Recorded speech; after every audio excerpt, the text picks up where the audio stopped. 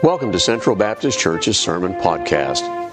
This program features the preaching and teaching of Corey Ramirez, the pastor of Central Baptist Church of Little Rock, Arkansas. In God's Word, you will find the encouragement needed for today. And now, here is Pastor Ramirez. So this morning, I'll start with a question for you. What's your name? What's your name? That may be one of the most asked questions in the world. Perhaps one of the most answered. Let me give you a few thoughts. That's the question you might ask someone, or you might be asked when you meet a new person. Eventually you want to know who they are. What's your name?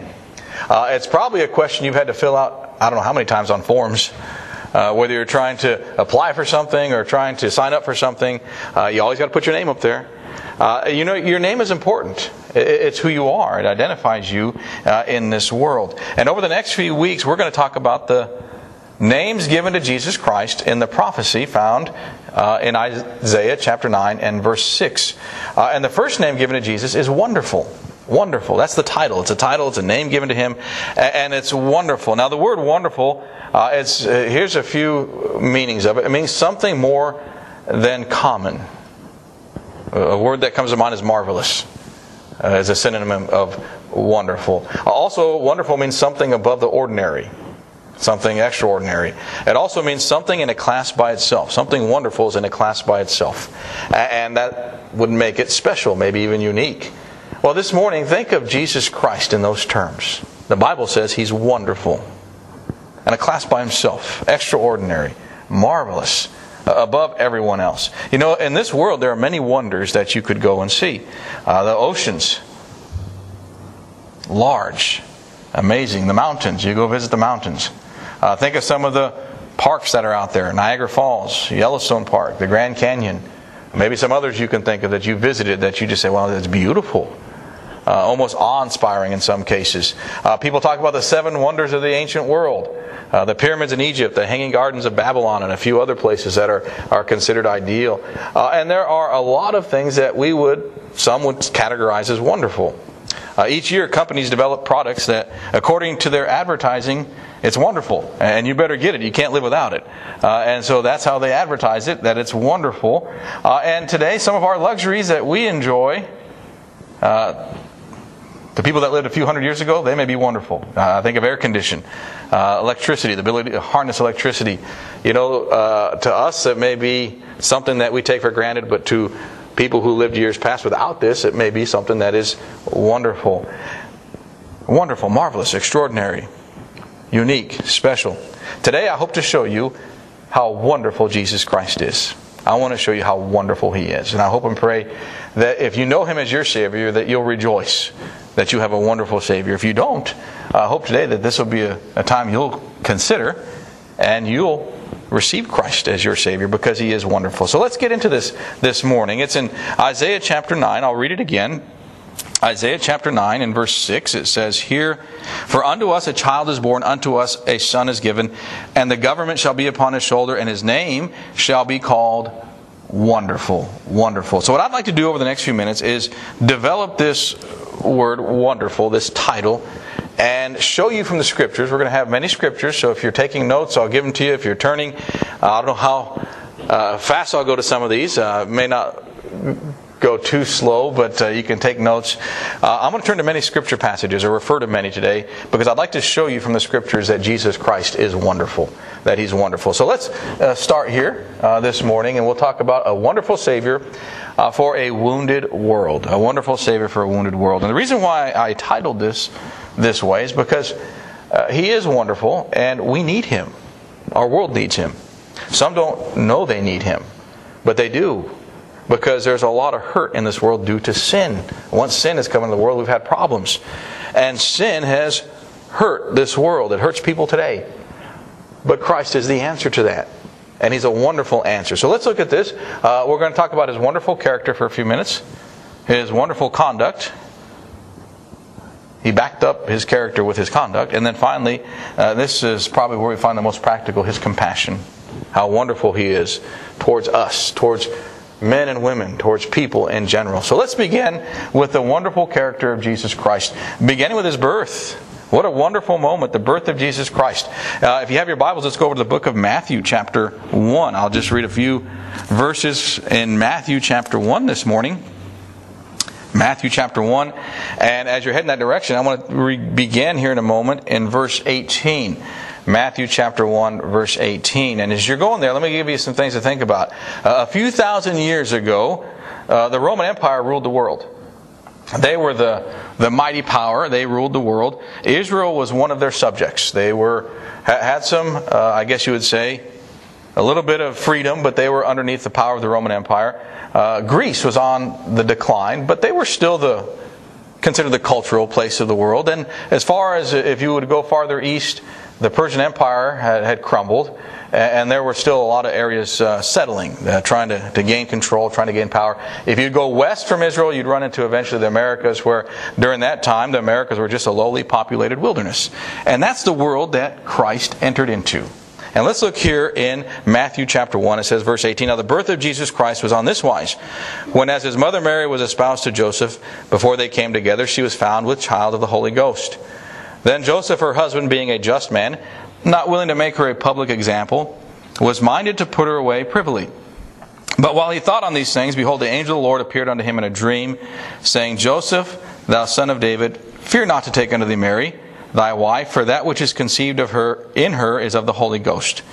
And she shall bring forth a son, and thou shalt call his name Jesus, for he shall save his people from their sins. Isn't that wonderful? He shall save his people from their sins. From the very beginning, we find he is a Savior. And that's wonderful. That's a wonderful thought. So we find a wonderful birth. You know, the entire event was miraculous. The Bible tells us, we've read there, that he was conceived by the Spirit and born of a virgin. And we find that the Son of God took on the form of a man. The divine and the human met together in Jesus Christ. He took on the form of a man. And his birth is wonderful. Nothing else compares to it. You'll not find anything that compares to the birth of Jesus Christ. Think of a few things that we find in the Scriptures. A star shone above his birthplace.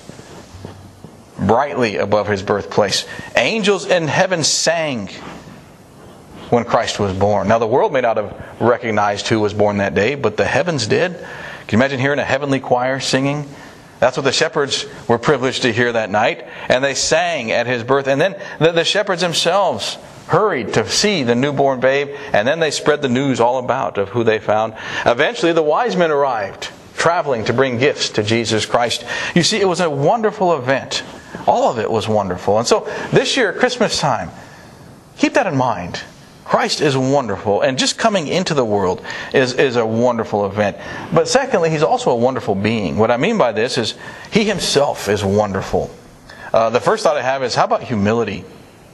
We could use a dose of humility in our world today. There's enough pride in our world. Not everyone, but people are filled with pride. Look at me. Look what I've done. Look what I've accomplished. It seems everyone's trying to find their 15 seconds of fame, even if it's just for doing something foolish. They want to get online. They want everyone to see him. And so we have a lot of pride, a lot of selfishness. Christ was the opposite of this. He lived a life of humility. Just think of his birth, born in a stable, in a small unknown village, not a palace, in a city that was prominent, but a small village. And also he was reared in the home of a common family. His earthly father was Joseph, was a carpenter. Common job. You see, humility. And as far as his life, he had limited travel. He never left Israel. Never left the place that he was born in as far as the country as when he was here on earth. And when you look at it, he didn't have a whole lot of friends. He had some close ones.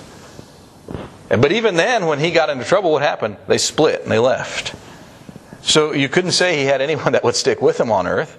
And so he had a very humble life and a very humble ministry. He didn't go out and purchase land and homes, and he didn't live for this world. It was a very humble life before the world. He didn't seek popularity.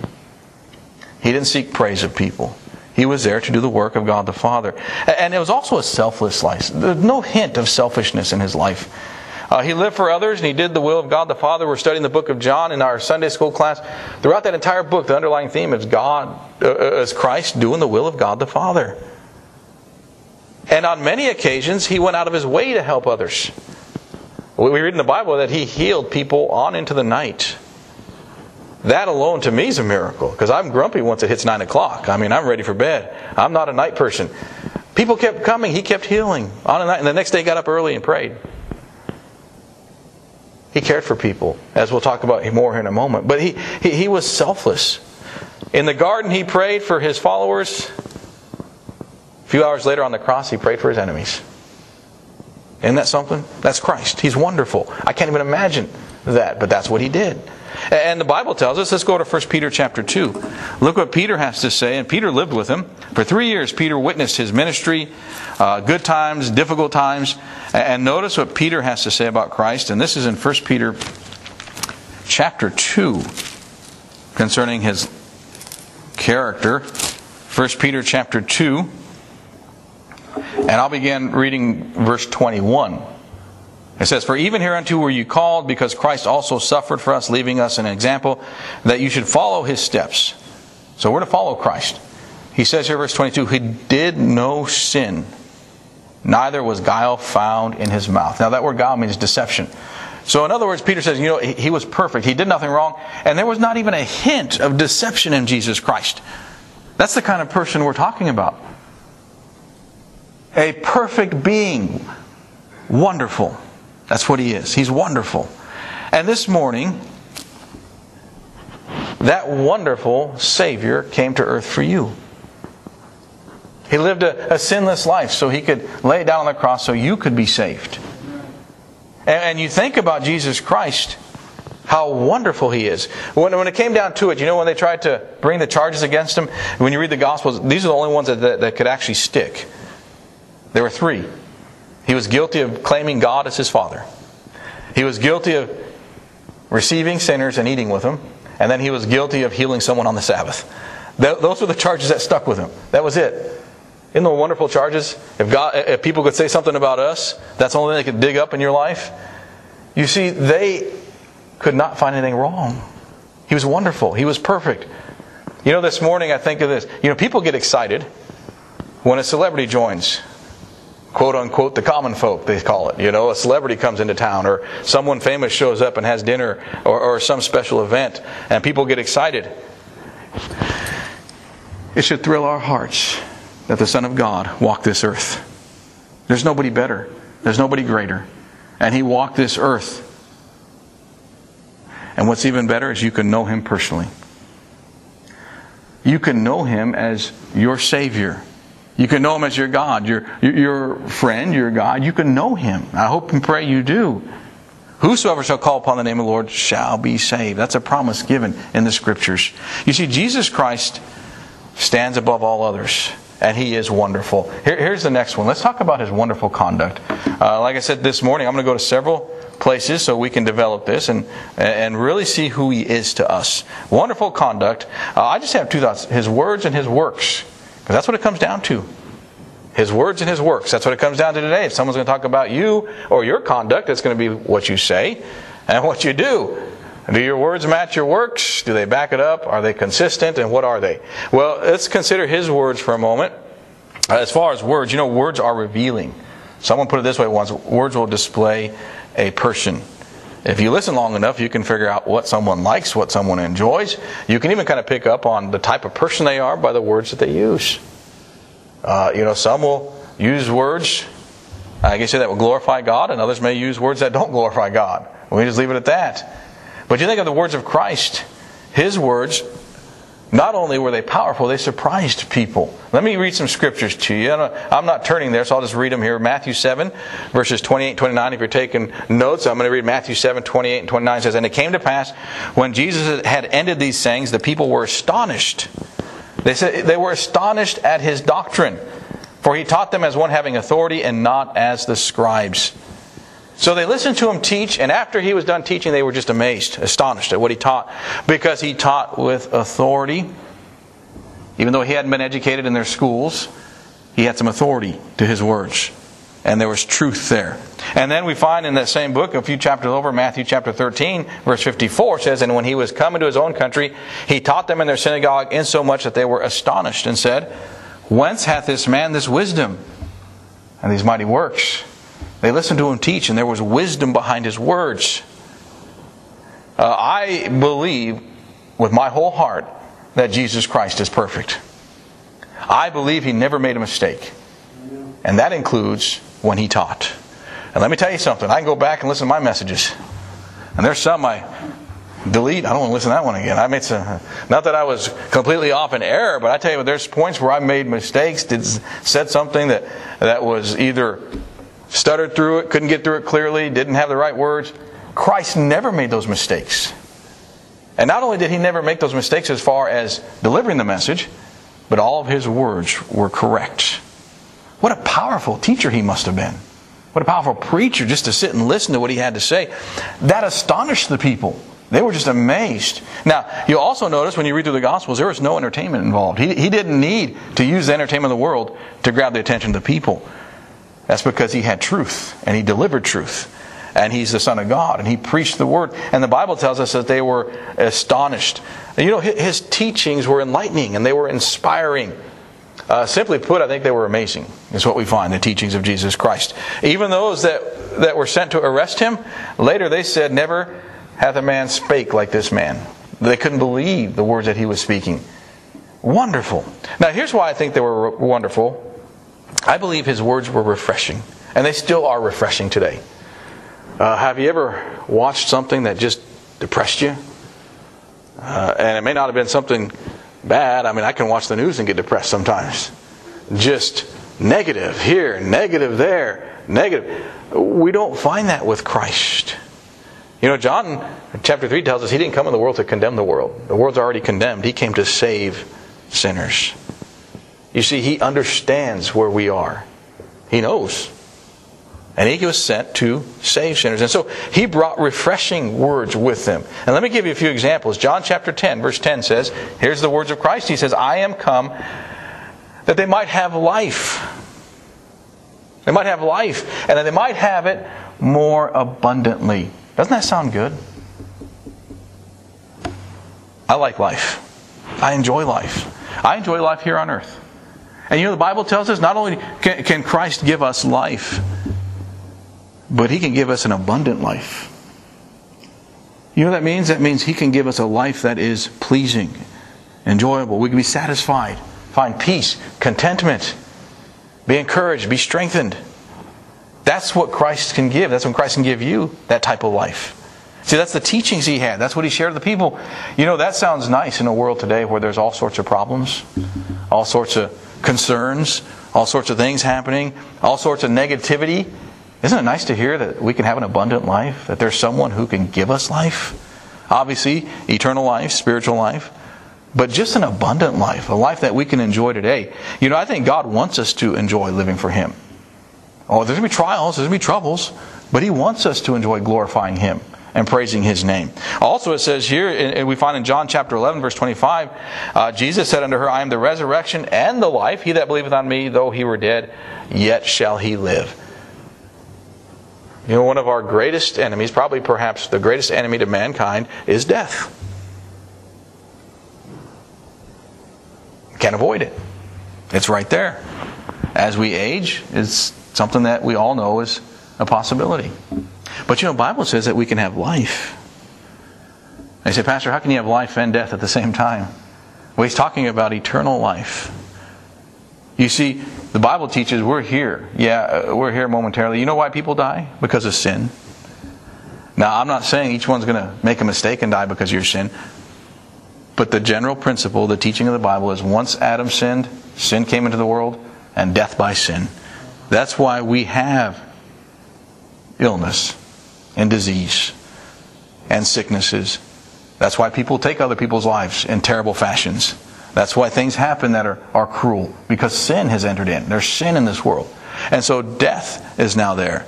Well, Christ came down, and you know what? I remember when I was growing up, I used to think, man, why didn't he just give us life so we could live here on earth? And the older I get, I thought, man, I wouldn't want to live here forever anyway. It's terrible, this world of sin. He saved us so we can live eternally, and then, of course, he's going to give us a new world, a new earth in the future. But he saved us for an eternal life, where he's going to give each of those a glorified body. Every time I think of that, I praise the Lord. No more aches and pains.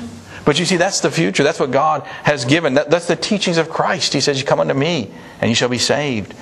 Come unto me, and you can have life." So what we find is His teachings provide hope. They provide help to a world that needs some hope and a world that needs help. You know, this Christmas season, you can be an encouragement to somebody just by sharing Christ with them. You may know someone that's going through a difficult time. If they're saved, you can encourage them in the Lord. Say, "Well, hang in there. God saved you. He's going to take care of you." If they're lost, you can share with them, "Hey, you know, I know someone who has the answers. I don't have the answers, but someone can help you. And here, let me share Christ with you." And get an opportunity to share Christ with someone this Christmas season. So those are His wonderful words. How about His works? His wonderful works. You know, the Bible tells us that Jesus Christ's 3-year ministry was packed. I mean, it was packed with ministries, or miracles, and great works. There were more wonderful works accomplished in that 3-year span than the rest of human history. You look back in the Old Testament, there were miracles. But you look in that 3-year span, that ministry, miracles by Christ. Just the ones that were recorded. Some estimate we have over 30 of them recorded. And John says there were so many he couldn't record them all. That ministry of Jesus Christ were filled with miracles. No wonder people flocked to Israel during that Passover season. No wonder the place was packed. No wonder the Bible tells us that the Greeks, those that weren't Jews, were even coming down now to seek Christ. Why? Because of His works. His mighty works. The news was getting out. There's an amazing man here doing amazing things. And He's wonderful. You know, the Bible tells us in John 21 verse 25, here's what He says, "And there are also many other things which Jesus did, that which if they should be written, every one, I suppose that even the world itself could not contain the books that should be written." So many great deeds He did. So many miracles. So many people He helped and He healed. Think of this. 3 years of healing the sick. 3 years of giving the blind sight. 3 years of allowing the deaf to hear and causing the lame to walk. On several occasions, I mentioned before, on several occasions, He healed on into the night. After the sun was set, people kept coming and bringing those to Him to be healed. One of the interesting things we find in the Scriptures is He never turned anyone down. He never turned anyone down who was looking to be healed. He didn't. Now those who didn't want to be healed, that was their choice. But if they came to Christ, He healed them. He helped them. You know, think of this. Just one of those miracles. Could you imagine? Just one of those miracles. Think of anyone you want to think of from the Scriptures. Just one of those would stun our generation. Would it not? I'll tell you what, I think of the miracle of Lazarus. If I did a funeral ceremony and 3 days later or 4 days later someone said, "You know what, that person's alive," I'd say, "No, you got to be kidding me. You know, that's a joke." And then I saw that person walking down the street and come up and talk to me. They'd have to pick me up off the ground. And after I came to again, I'd say, "Man, what happened?" It would just stun me. It stunned a generation. You think of the miracles He did, just one would shock us. Yet He did many over and over again, filled with miracles. You know, the late Charles Spurgeon, pastor in England for many years, he said this one time. He said, "If a doctor had a 90% success rate, they would be considered wonderful." I would agree with that, even today. If you had a doctor who had a 90% success rate, in other words, 90% of the people who went to him were healed. People would be lining up to go to that doctor. And this is not saying anything bad about our doctors today. I think we have excellent doctors for the most part, and nurses who work and do their best. Folks, this is telling us how wonderful Christ is. Because you know what? He had a 100% success rate. Not 90%, not 95, not 99.99999, but 100% success rate. When people came to Him to get healed, they were healed. His works were amazing. And today, I can tell you this, He still heals the wounded. He still heals the wounded. And let me give you 2 examples. How about those that have sin in their life? Sin. You know, sin destroys. And perhaps there's one here who has sin that's never been forgiven. You've never accepted Christ as your Savior. You're holding on to that. Maybe it's pride. Maybe it's just stubbornness. Maybe you just haven't thought about it too much. Whatever the case may be. But that sin is there. And that sin is keeping you from God. It's wounded you. It's hurt you for life. That needs to be forgiven. Bible teaches, and we find that in Romans chapter 10. Let's turn over there. Let's turn and look at this. Romans chapter 10 this morning. And let's see what the passage has to say concerning salvation and sin and coming to God here in Romans chapter 10. And I'm going to begin reading in verse 9 of Romans chapter 10. He says, "If thou shalt confess with thy mouth the Lord Jesus, and shalt believe in thine heart that God hath raised him from the dead, thou shalt be saved. For with the heart man believeth unto righteousness, with the mouth confession is made unto salvation." You say, saved? Saved from what? Saved from your sin. Saved from sin. Saved by Christ and saved to a new life, eternal life. That's why He was sent, to give everlasting life. And so what we find is Jesus Christ heals the wounded. He forgives sin and He gives a new life. But you know what He also does? After we're saved, we can make some mistakes and we can struggle in life. He continues to heal the wounded. If you sin, He can heal you. 1 John 1:9, if you confess your sin, He's faithful and just to forgive you sin and cleanse you from all unrighteousness. In other words, if you make a mistake, now that's not there so we can go make mistakes. That's there when we do make a mistake. God will forgive you. You can seek His forgiveness. He'll forgive you. He'll heal you. But He also, think of other ways. God provides comfort. If you're ever hurting, He can comfort your soul.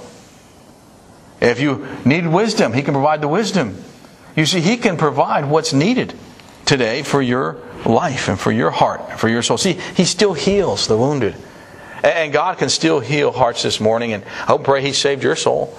And if not, that's something you can get settled today. And when you think of it, that makes Him so wonderful. And that leads me to my third one here this morning, and that's His compassion. His compassion. I have two thoughts here. First, His power. We've been talking about His miracles a bit. Without a doubt, He was mighty. Think of the works He did. You know what's interesting? You read through the Scriptures, and His works really were never called into question. You know why? It's hard to call into question Him healing a lame man when the lame man's walking around. It's hard to call into question Him healing a blind man when the blind man says, "Hey, I can see." So His works were not called into question. What they questioned was who sent Him. They questioned His authority. But His works were evident. Jesus Christ had power. And so as far as His compassion, here's just two quick thoughts to wrap it up. His power. You know, when we think of world conquerors, you know what you think of? You think of oppression and power. Right? World conquerors, they have power to conquer, but then what they do is they oppress the people. Not Jesus Christ. Think of what He did with His power. He didn't oppress people. He didn't oppress anybody. He helped people with His power and with His might. He healed people. He harmed nobody. Actually, He set people free from sin. He set us free so we can live unto God. Set us free from the penalty of sin, the pain of sin, suffering, and He even set people free from the power of sin, bondage. You know, once you're saved, you have the power to live above sin. Christ has given you the power. The Spirit dwells within you. He sent the Spirit. So it dwell within you. We can do all things through Christ who strengthens us. And He can give us the power to live above sin. You see, He has set you free. And that's what He does. He doesn't oppress. He sets people free. And that's the difference between Christ and really worldly governments, worldly leaders who seek to rule people. Folks, He seeks to save people. And He still saves souls. And then the second one is, think of His purpose. Think of His purpose. And this is where the compassion really sets in. You know, He was sent on a mission. I believe Jesus Christ is the greatest missionary the world has ever seen. You know, we talk about missionaries today. Praise God for missionaries. Those who take the gospel out to the lost. But Jesus Christ is the greatest missionary, the greatest example. He was sent from heaven down to earth to provide salvation for sinners. And He came and He carried out His task. You know, at Christmas time, you think of that baby in a manger. That babe in a manger was destined for a difficult life. Was destined for a humiliating and painful death. And He knew it. Yet He never shirked or never turned away. He went forward to die for us. You see, that was His purpose. He was determined to pay the price for sin. And every day we should thank God for that. Thank God every day that Christ went to the cross. Thank God He didn't turn away from the task. Thank God you can be saved. Thank God for His salvation. You know, in closing this morning, Jesus Christ, here's why He's wonderful to me. Here's the closing thought. He's a personal Savior. A personal Savior. Not just a general Savior. Not just generally speaking. But a personal Savior. Here's an illustration I'll give to close this. It's like going to a museum. Have you ever been to a museum? I enjoy going to museums. You go to a museum and see something wonderful there. Maybe a painting or a picture, a sculpture, some sort of exhibit. And it's impressive. It might impress you. But when you think about it, is it really real to you? I mean, it might be real where you can touch it. Well, maybe not touch it. They won't allow you to get past a certain point. But it may be real as far as something real there. But is it necessarily real to you? Not necessarily. You know, you can read about Jesus Christ. You can hear messages preached about Christ. You can be taught lessons about Christ. You can even be impressed with Christ. But until you accept Him as your Savior, it's like going to a museum and just looking. It's not real to you. But once you receive Him into your heart, then He's real. He's a real Savior. He becomes real to you. He becomes your Savior. He becomes your guide. He becomes your mediator to God the Father. He becomes your comfort. He becomes your strength. You see, He's your wisdom. He's yours. You belong to Him.